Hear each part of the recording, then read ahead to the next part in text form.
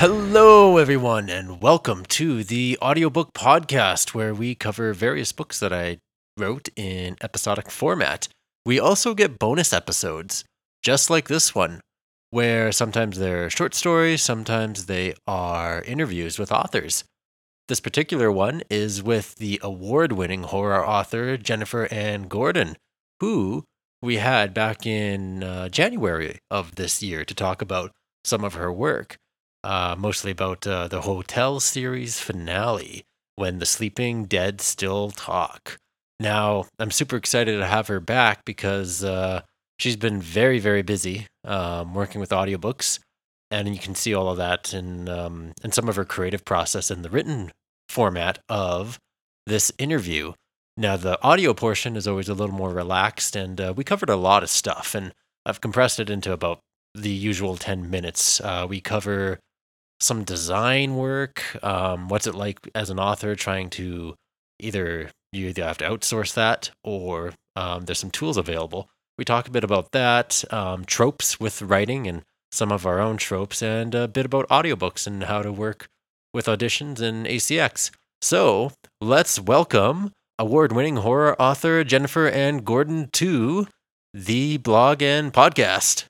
Hey, nice to actually finally meet you. I know. Nice to meet you. Yeah.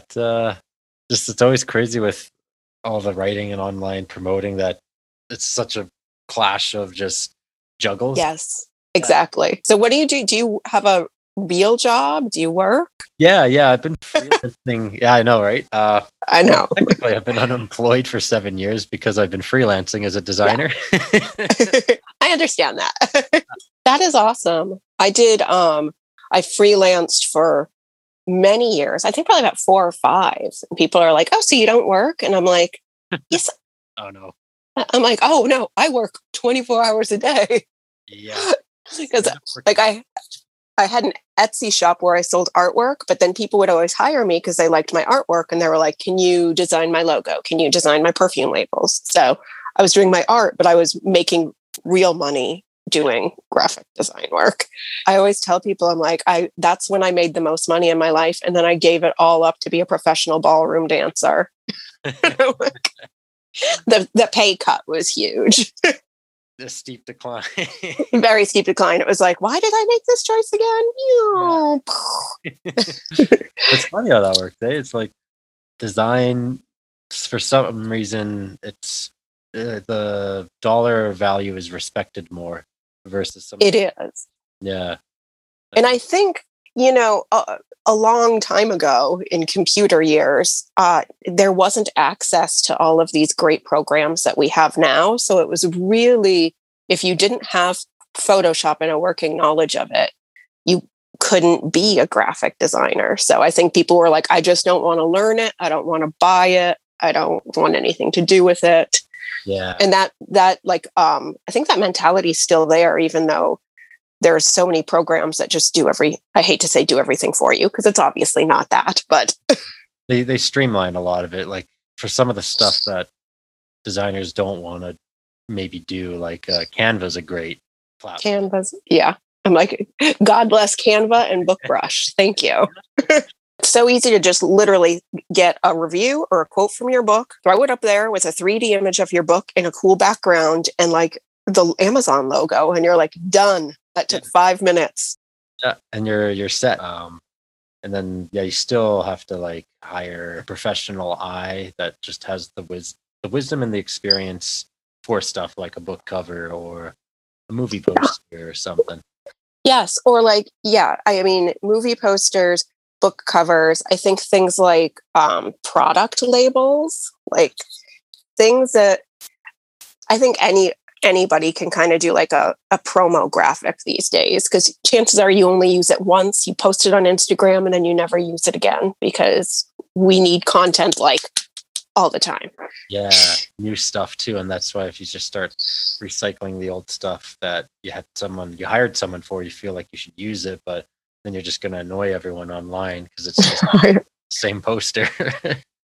I know the stuff I hire people for now, I do use it repeatedly, but I stick in the graphics I do for myself, yeah, which are still pretty good, but I always find designing for myself is harder than designing for other people. Yeah, it's weird because you're in your own head too much. Yeah.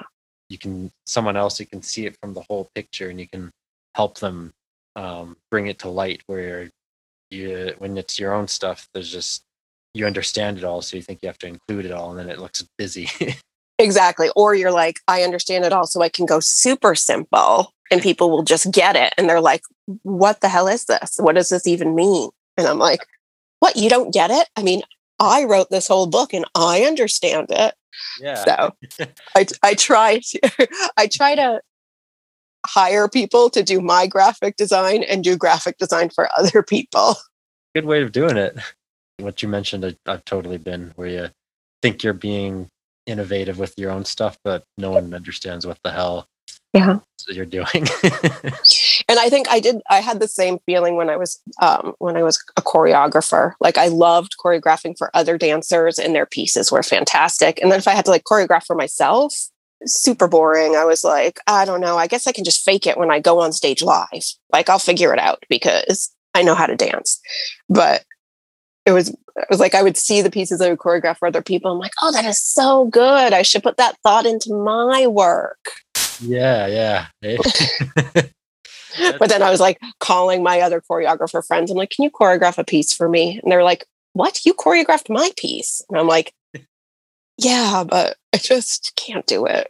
Oh, it's kind of like peer reviews. Yeah, it is. And, I always think like somebody else can push my boundaries and make me grow more than I'll make myself grow, which is like what beta readers do, what developmental editors do when they say, this is great, but how about blah? And you're like, oh, I wouldn't have done that on my own.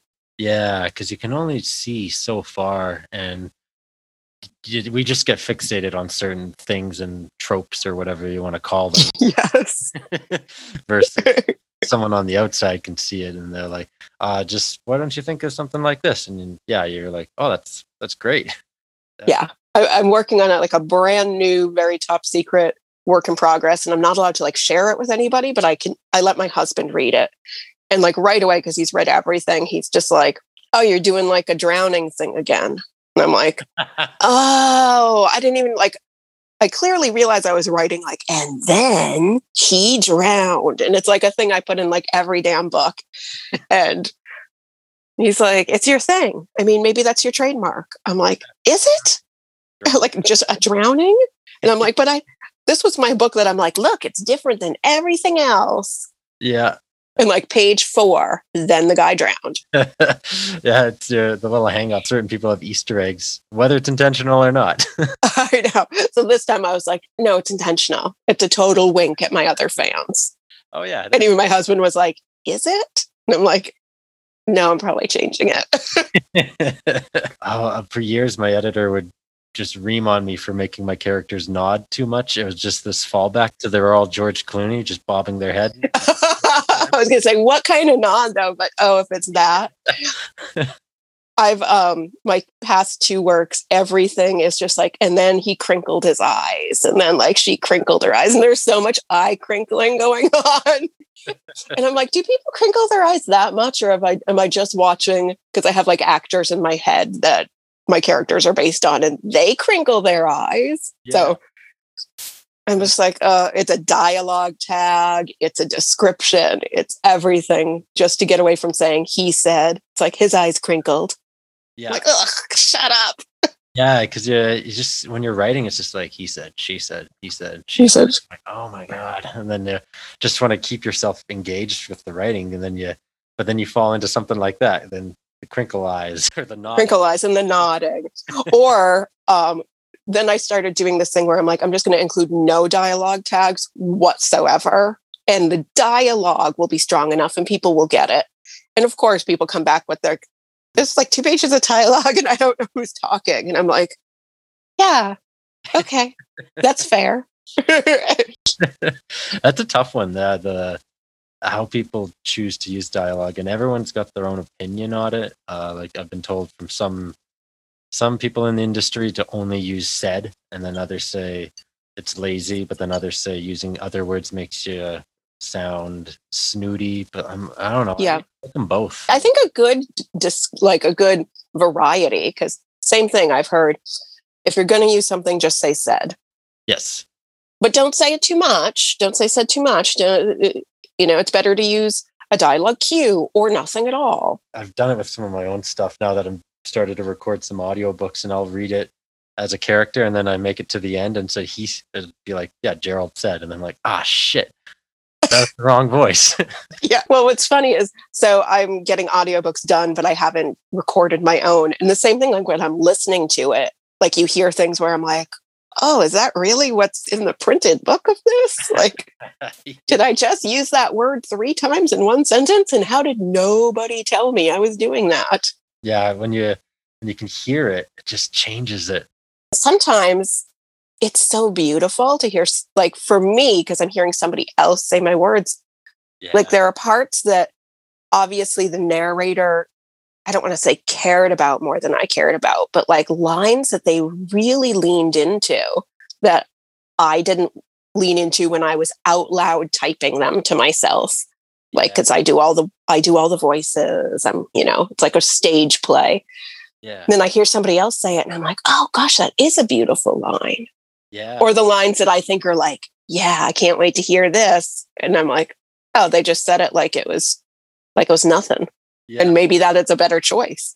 Yeah, like you might not even think about what's the prolific thing in the story, but the narrator can pick it out and motion with it. And you just went through ACX, eh? I did. I was very lucky. Somebody recommended a narrator to me, and he was on ACX. His name's Aaron Smith. He's absolutely fantastic. And then I got a really great female narrator, Zoe Robinson. She's an opera singer, and she's doing From Daylight to Madness. And she killed it. Like her audition, I started crying, and I'm dead inside. So that's, a good sign. Resurrected the life in you just so you could cry. Yes. That's cool. Yeah, I was curious about that because I was looked into some of that in the past, but not too deeply. And there's a lot of good talent out there. There is. And again, I think the voiceover talent, much like graphic design and things like that, it's, people respect and pay for it if they can. Yeah. But the great thing about ACX is that you can audition people who are willing to do royalty split, or people who are just starting out in the business who have a lower hourly rate. Yeah, which is nice because, like, man, when you look at the straight up cost for some of that too, it's like $3,000 or more, depending on the tier of what you want, and a lot to invest when you've already invested in the book. Yes, and especially if like I didn't even know what I wanted. Like I wouldn't have known if somebody said, okay, you're just hiring somebody and you're hiring their voice and then you have to take care of everything else. That would be crazy. Like I wouldn't even know where to start. But a lot of the voice actors, the narrators do all of their own editing and everything, and that's fine, but some don't. Yeah, there's like an engineer option in ACX. Yeah. Or the sound guy. Yeah. Yeah. That's a whole other skill set. Exactly. Is there anything specific you want to drop in? I don't know, just like to be on the lookout for my new book coming July 13th, Pretty Ugly. I think that's in the print interview too. I think, yeah. I think that's pretty good. I think we're good. Cool. Great job. Yeah, thanks for chatting with me. Thank you. And that is the end of this bonus episode where we chatted with Jennifer Ann Gordon. Definitely check out her work. All the links will be in the blog post here. And see what she's up to, because she's got a lot coming down the pipeline with audiobooks. And of course, her book's finishing up and her new one that she has more info on. So follow her, like her stuff, check out her books. And we will continue with the episodic audiobooks. So until next time, ciao.